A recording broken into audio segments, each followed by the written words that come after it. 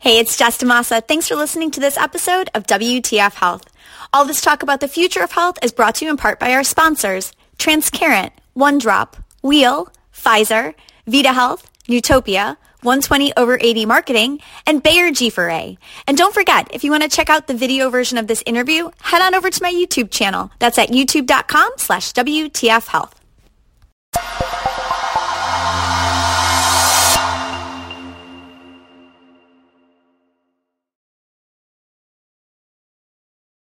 Hey, it's Jessica DeMassa with WTF Health. What's the future of health? I'm talking to the who's who of health tech and healthcare innovation. And today we are jumping into that ever so exciting and I admit confusing world of patient information exchange, those API platforms that exist to help interoperability. And here to tell us all about what's going on in this space, we've got the co-founder and CEO of Particle Health. And Particle Health just closed a $25 million Series B, which was led by Canvas Ventures. So Troy, it's great to have you here.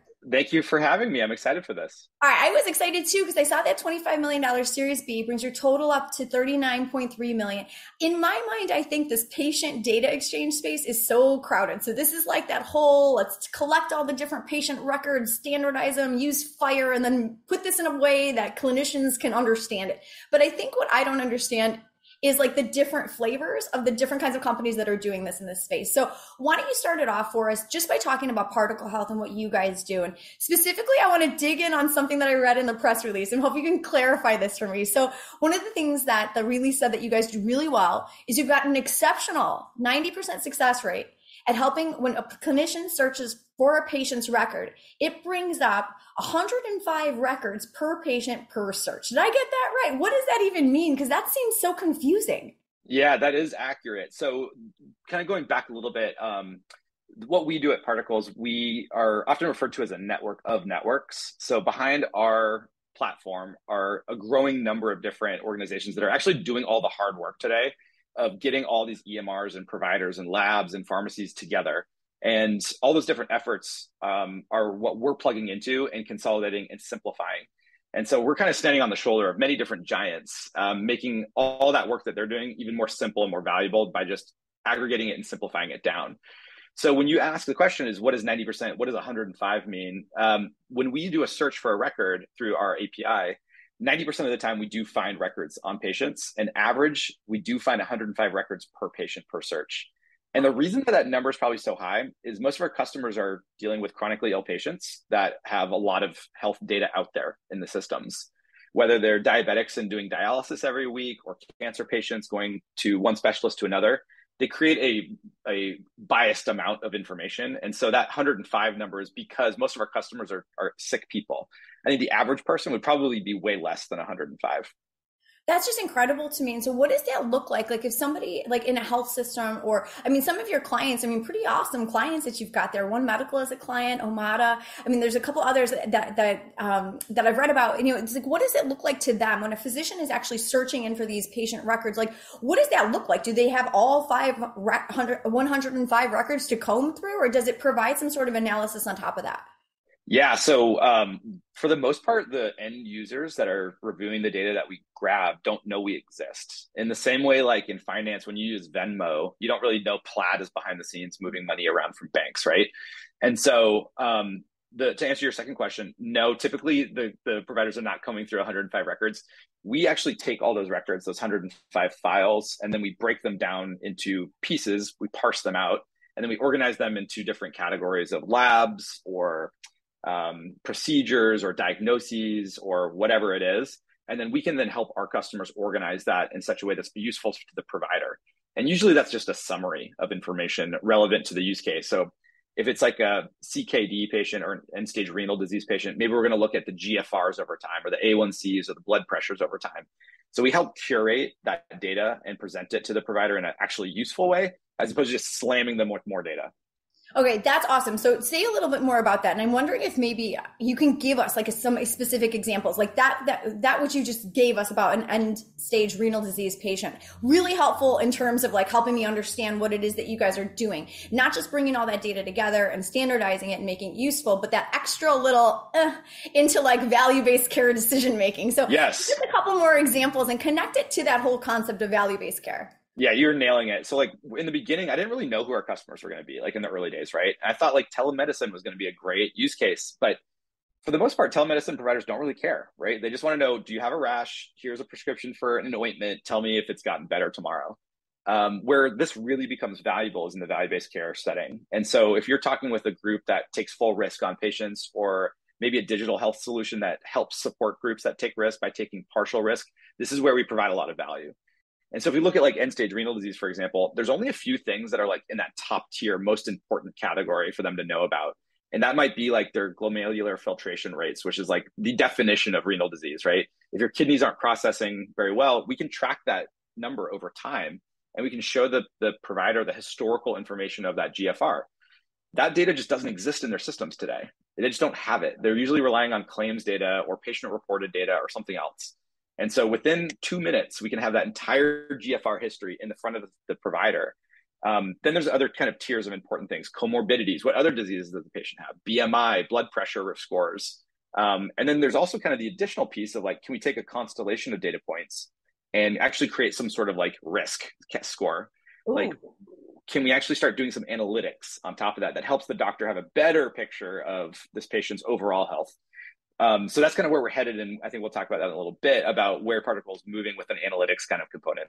Oh, yes. I honed in on that in that press release too. Before we get there, though, I want to ask you this, because this is one of the things, Troy, that's been confusing for me over time. It's like, I get the interoperability space. I get the fact that these records don't talk with one another. I get all of that. That's like, that interoperability story has been a story forever. And I get the fact that there's a lot of tech companies in this space that are trying to apply FHIR standards and make the data standardized and then provide some analytics on top of it. But man, it's like, I get confused after that about which one is doing what and how you guys are different. So I've heard you guys lumped in with Picnic Health. I've heard you guys lumped in with Health Gorilla, Redox, even Innovacer to a degree. And I don't think you're anything like them, but that's just me. So why don't you tell us, like, what's stand out for Particle Health among that big crowd of data aggregation, record building, FHIR cleansing, set of tech companies that's really well funded and out there right now? Yeah, so I think if you ask two people in a room what their definition of interoperability is, they'll have different answers, right? Like, it is a pretty like ambiguous Can I pick term. The two people? Because I would love it. Exactly. The way I think about it as like what attempts have been made in the past, and what has the evolution of this problem looked like, and the solutions that have addressed it. I think version 0, way back in the day, which is still the most common way that data is exchanged in healthcare, is the fax machine. And there are companies out there netting billions of dollars doing faxes at hospitals today, right now, as we talk. So that's like bucket 1. Bucket 2, I think we typically call the integration engine bucket. And these are groups that make it easier to plug into one hospital at a time. You still have to go get a contract with the hospital. You still have to integrate with the hospital, but they're like a tool that makes it easy to standardize every hospital that you integrate with. So that's kind of bucket 2. Bucket 3, I think, is the patient portal groups. So these are groups that require you, the patient, to log into your portal. But once you log into all of them, it now has like access to your data, and it can like update your third-party tools or whatever. So it's the OAuth patient portal method. And then the last bucket, the one we put ourselves in, and I mentioned earlier, is the network of networks. And this is really relatively new. And this category wasn't really possible without these 2 new rules that have come out that we can talk about in a bit. The big one being anti-information blocking under the 21st Century Cures Act. And the second one being TEFCA, the Trusted Exchange Framework and Common Agreement.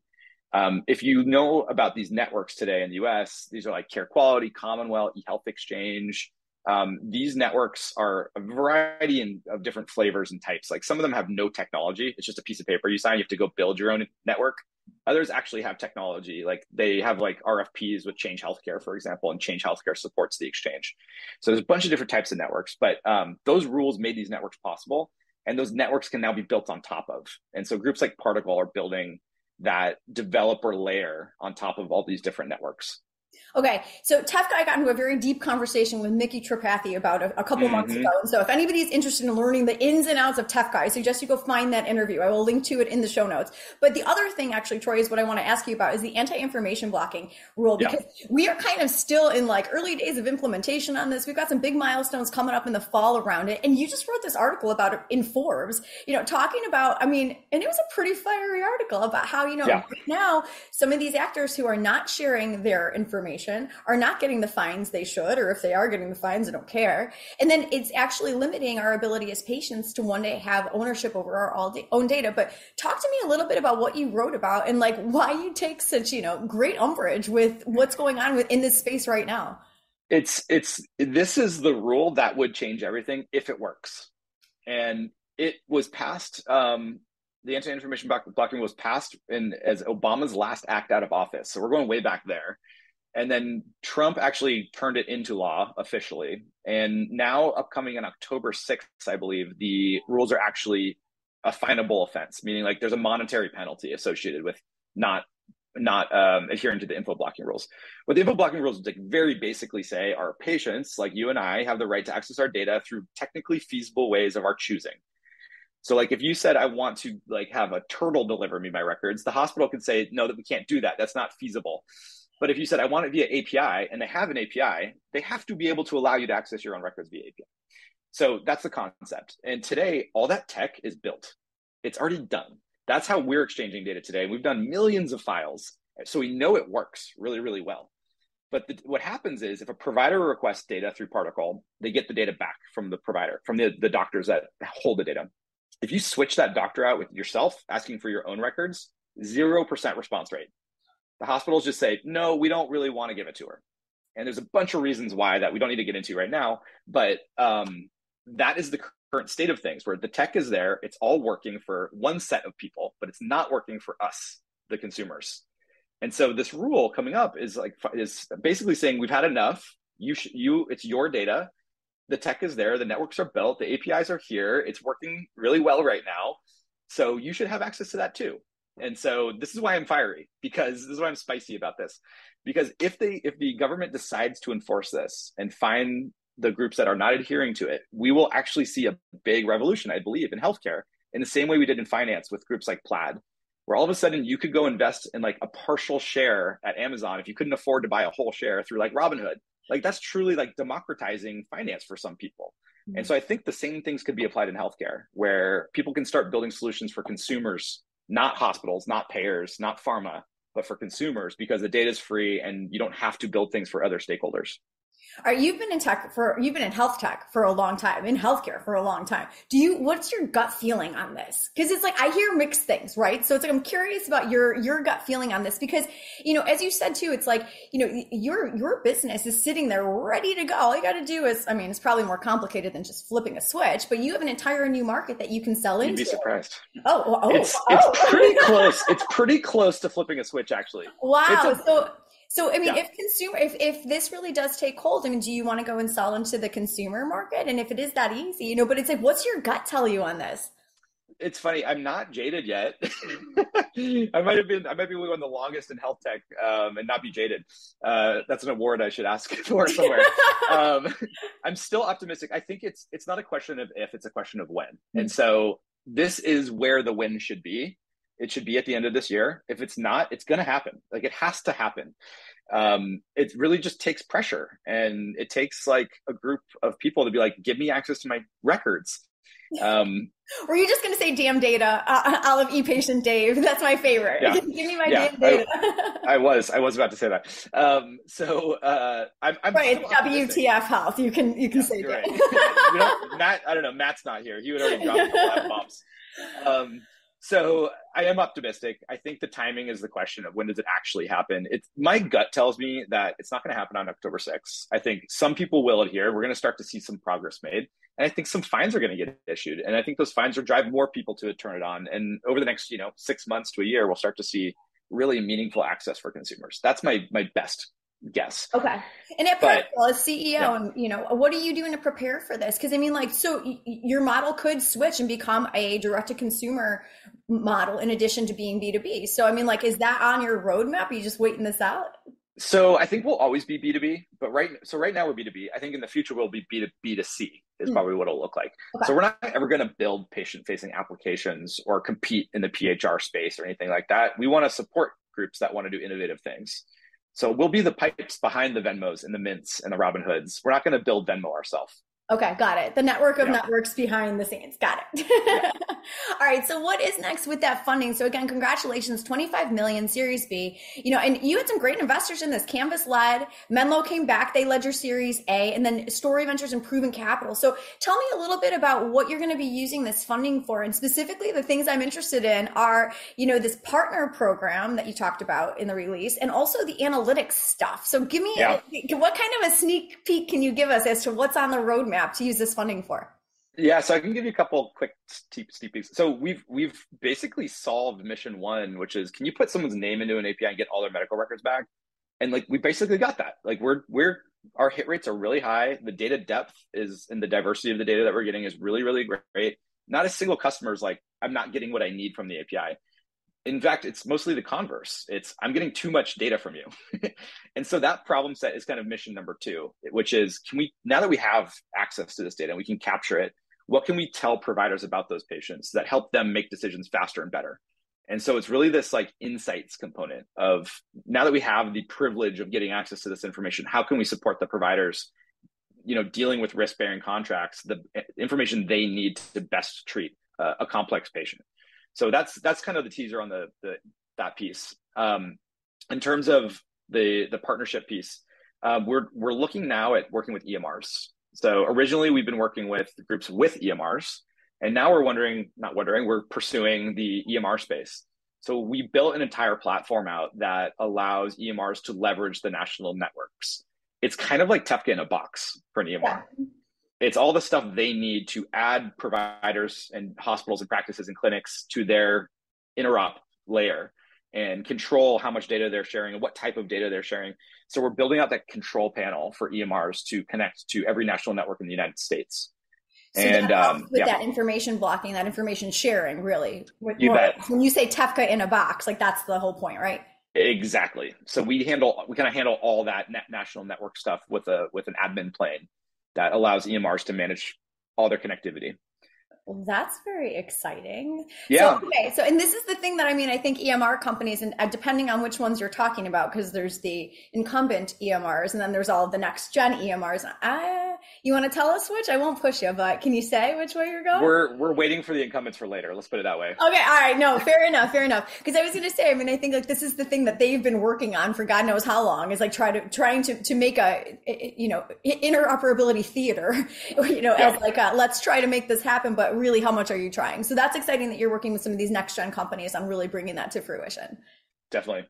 Awesome. Well, Troy, thank you so much for stopping by and for getting us up to speed on what you're doing at Particle. It's one of those things, I see these come through, announcements with funding for these API companies. And this is a little bit out of my wheelhouse, but it's I appreciate the fact that you can explain it so simply and just help us understand not only what it is that you do, but how it's different from everybody else who I want to lump in this space with you, and, what the real value add is moving forward. So thank you so much for coming by. Perfect. I appreciate the time. No problem. All right. That's Troy Bannister, everybody. He's the co-founder and CEO of Particle Health. We're congratulating him on his $25 million Series B round, among other things. If you want to check out more interviews with the who's who of health tech as they are changing the way that we do healthcare, head on over to my YouTube channel. That's youtube.com/WTF Health. I'm Jessica DaMassa. Troy, thanks again for being here. Thank you. All right. We'll talk to you guys soon. Bye. Bye.